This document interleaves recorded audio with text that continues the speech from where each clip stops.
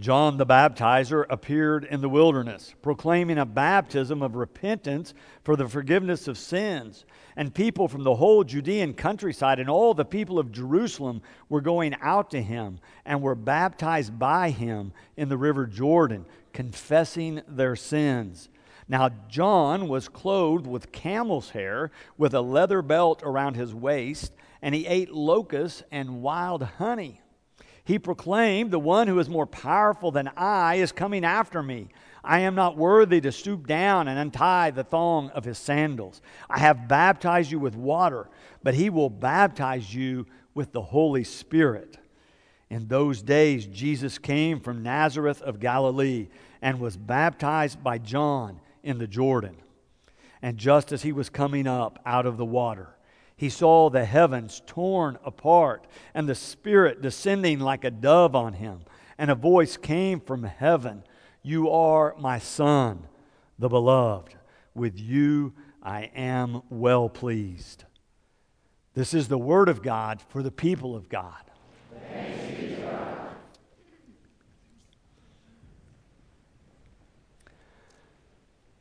For the next 6 weeks, our assigned scripture lessons for the sermon are from the Gospels of Mark and John. But they begin to tell us all about Jesus. And I'm going to be asking you to follow along as we begin to learn and refresh our memories about how God has called Jesus and led him into this ministry. Our task, if we choose to accept it, is to listen to Jesus, to follow along, to be here each of those 6 weeks and listen closely to what Jesus is saying and doing. We'll be asking, what is he saying? What does he teach? What is God saying to us through these gospel stories? I'm going to be inviting you to listen for the good news as it comes proclaimed by Jesus, who we claim as Christ, Messiah, Lord, and Savior. Now, we run into a problem pretty quickly, though, with this whole idea of listening to Jesus, because he doesn't actually speak in the text we just read today. John the Baptist is the one. But in what John says, he's preparing us to listen even more effectively, to be better listeners in terms of what Jesus is going to say, so that we might integrate it more effectively into our own lives. John says, as Mark tells the story in verse 7, "The one who is more powerful than I is coming after me. I am not worthy to stoop down and untie the thong of his sandals." Then he goes on in verse 8 to say, "I have baptized you with water, but he, Jesus, will baptize you with the Holy Spirit." So I want us to think about the meaning of baptism, particularly water baptism, for a moment. Now, you may remember that Mark has already told us the baptism that John is proclaiming. Back up in verse 4, says that John was proclaiming a baptism of repentance for the forgiveness of sins. A baptism of repentance for the forgiveness of sins. So if we're going to understand water baptism, it's important for us to remember the meaning of repentance. Now, you may remember that our word repent or repentance comes from a Greek word, metanoia. Meta meaning change, and noia coming from the Greek word nous, which means mind. So metanoia or repentance suggests we need a change of mind or a change of perspective. Sometimes it even suggests a change in direction in terms of how we're living. What we find is from the very earliest vestiges of Christianity, this notion that God wants to do more in the world, that there is a need for a change in the status quo, that God is not done with us yet, that God's continuing to work in the world, and God intends more for you and me and for the world than we have experienced thus far. Our faith proclaims that God, through Christ, is offering us a better way, a better life.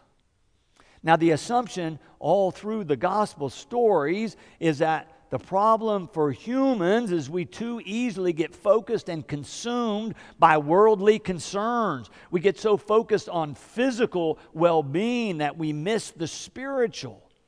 And John the Baptist is saying, wait a minute, repent, change from that. Look at the spiritual. Focus on the spiritual. John is saying the change that all of us are invited to make is to continually refocus our minds or our attention toward God. John the Baptist is saying, focus on God. Make sure at the core of your living is a focus on God. I've read a lot of stories this last week on how to start the new year right. You probably got some of those either in the paper or in your email. They all talk about reviewing last year and seeing how we did and thinking about where we did well and where we fell short, and then reordering things. Usually they suggest we set some goals. And the best ones say not only set some goals, not only have ideas about where you want to go, but write them down so that you can keep them before you. But not only write the goal down, write some steps, some action steps that you can take to move you toward that goal. And I think all of that is great advice. But you know what the problem is for Christians is that every one of those articles I read, and maybe the ones you read as well, have you focus on yourself, which is okay as far as psychology goes. But for Christians, we're constantly reminded, and John the Baptist is reminding us this morning, that we're to focus first on God. That God is to be at the center of who we are and what we do. So I've put some questions in your outline to help you think about that. Rather than just thinking about what do I want, how about this? What does God want for me this year? Where is God leading me this year? Or in a slightly different frame, what does God want to do through me this year? What the gospel suggests is rather than seeing ourselves as separated from God, is to see ourselves connected to God and realizing we are at our best when God is in the center or at the core of who we are and what we're doing. But John the Baptist goes even further than that. He suggests that when we shift our focus to God, what we experience is forgiveness. Not punishment or shame or guilt, but forgiveness. And John the Baptist and the Gospels are saying that this forgiveness opens up a new future. It opens the door for you to a fresh new start. God's grace is being offered to you and opening the door for you so that God's love can come in and lead you into the future, so that you might experience the more that God intends for each and every one of us to know in terms of abundant life. John Wesley, founder of Methodism, talked and wrote quite a bit about this under the guise of God's grace coming to us. And when he's talking about God's grace being offered to us as a free gift, he does talk about forgiveness, or what he calls most often justification. That is what God does for us. What God does for us is to relieve us of sin and guilt. But Wesley says there's more in the good news than just that. There's also a second movement of God's grace that Wesley calls sanctification, or what God does in us. The power of God working in us to transform us. We heard a piece of that in verse 8 when John was proclaiming and preparing us for Christ. He says, I have baptized you with water, but he, Jesus, will baptize you with the Holy Spirit. Jesus will baptize you with the Holy Spirit. What John is talking about is power of God that Jesus calls the Holy Spirit that's at work in you and in the world, but particularly in terms of working in you, is to transform you ever more into the image of Christ. When Wesley talks about salvation or sanctification, he's describing the power of God filling our hearts and minds with divine love so that all we say and do is fueled by, is motivated by love of God and love of neighbor. This is such an important point to grasp and integrate into our lives. God is not only wanting to bring you to Christ, but God is wanting to transform you into the same image as Christ. And the gospel promises this can happen via the power of the Holy Spirit at work within you. So often, Christians kind of truncate what God wants to do and focus just on that first part of bringing someone to Christ. But when they focus only on that, they missed all the rest of what God wants to do in you and in the world in terms of sanctification or bringing you to wholeness or fullness in terms of experiencing the love of God and sharing that with others. This whole idea of God continuing to work within us in love that Wesley calls sanctification became so very important when he was writing about it. He says this: the grand deposit which God has lodged with the people called Methodists, and for the sake of propagating this chiefly, he appeared to have raised us up. Wesley's saying this whole idea of sanctification, of God's ongoing work in our lives, was the main reason there's even a Methodist movement or a Methodist church, was to make sure we carried this banner of God loving you, not only when you come to faith, but continuing to love you and work in your life to change you, to transform you ever more into the image of Christ. Wesley believed this doctrine of what he called sanctification, sometimes entire sanctification, or being made whole in love, was Methodism's most essential teaching for Christians. So John Wesley and John the Baptist are saying a similar thing. God is not done with you yet. God still has and intends more for you in your life. When I begin to think about the Holy Spirit and how God is with us through the power of the Holy Spirit, the words that we read so often at funerals always echo in my mind. They come from the 14th chapter of John. Jesus is speaking to his disciples. This is verse 25, 26, and 27.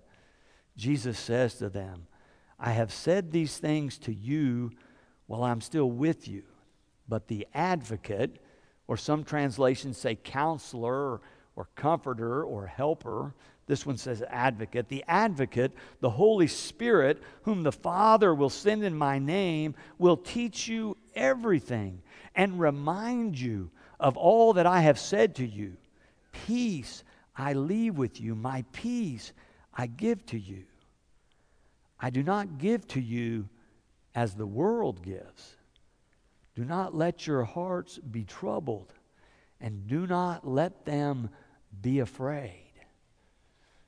Now, those are words of great comfort when we come to the point of saying goodbye to someone who has died. But they're not only words of comfort, they're words of peace for us. They're words of power. They're the promise of God's power coming through the Holy Spirit being present to you, available to you, working within you and around you continually. Jesus is saying there's a power beyond yourself, and there's a power beyond what the world can give you in terms of peace and joy and abundant life. And it's the power of God working in your life through the Holy Spirit. It is power, peace, and direction available to you today. Paul talks about this when he's writing the early Christians in Galatia. You remember he talks about what a life lived in the power of the Spirit looks like. And then he lists these 9 characteristics that you can see in a person's life if they're empowered by the Holy Spirit. Do you remember those? He says you'll see love and joy and peace and patience and kindness and goodness and faithfulness and humility and self-control. Those would be the marks or the characteristics of a life empowered by the Spirit. Now, most of us can identify for friends or other family members some of those areas they need to work at. But if we spend a little time, we can easily identify some of those characteristics that Paul offers as areas where we still need some Holy Spirit help. But that's the promise, is that you don't do this by yourself, that this is the power of God available to you to transform you and change you if you'll but open your heart and mind and life and allow God to come in and do God's work. I'm reading a book called A Guide to Prayer for All Who Seek God. It quotes different great religious thinkers week to week. This week, one of them was Marjorie Thompson. She's one of our great Methodist leaders. She's writing about this life of sanctification or wholeness and love. She says it beautifully, I think. She writes, God created us for a purpose more astonishing and sublime than we can imagine. Every great Christian theologian and saint has borne witness to this high purpose. The human being is created in the divine image and likeness in order to have continual and intimate communion with the one who made us. We are created to love and be loved by God, born to serve and be served by Christ, destined to enjoy the vitality of the Holy Spirit and in turn receive God's delight in us forever. Such is God's good pleasure and our highest bliss. Mark begins his gospel with this story of Jesus and John the Baptist, so this divine revelation can come to us and tell us so clearly we can trust God for a better future. We can trust God to lead us into a better future. The better future is to be a follower of Christ empowered by the Holy Spirit. But Mark says this is not just for you, but this is for the whole world. God intends more for the whole world. God wants a better life for all people around the globe.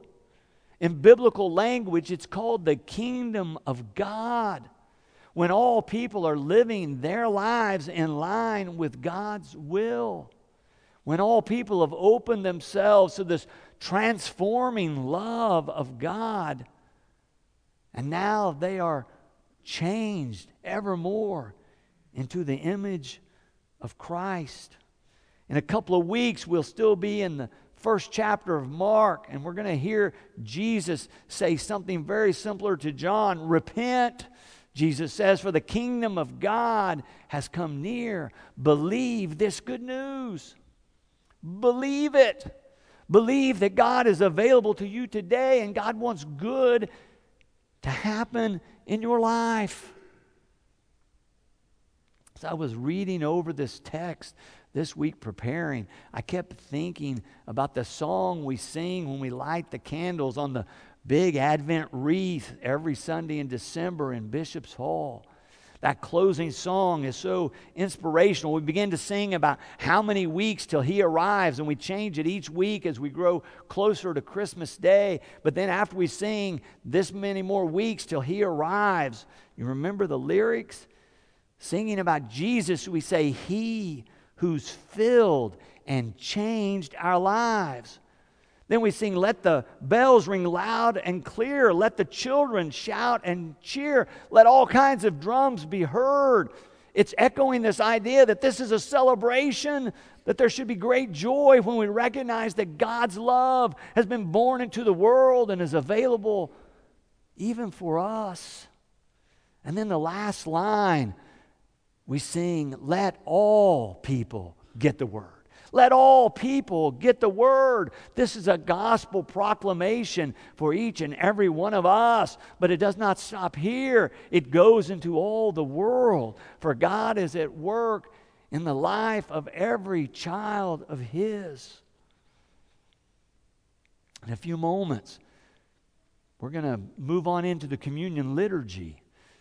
And rather than saying an affirmation of faith to start off, I've placed there John Wesley's covenant prayer. It's a prayer that he loved to use at this time of year to help people rededicate, to recommit their lives and turn their whole lives over to God, opening themselves to this Holy Spirit power of love to transform them, to change and fill their lives. I'm going to suggest that not only do you read it with us in a moment, but that you keep your bulletin this week and read this prayer every morning this week. Maybe even read it a second time right after you take communion or while you're waiting your turn for communion this morning. Because it is a prayer that Wesley used and adapted to help people focus on God and to give themselves fully to God so that they might fully know the love of God at work in their lives.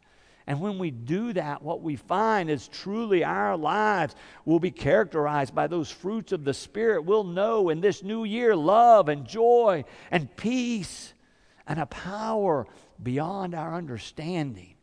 I pray that it might be so for each of us. Amen.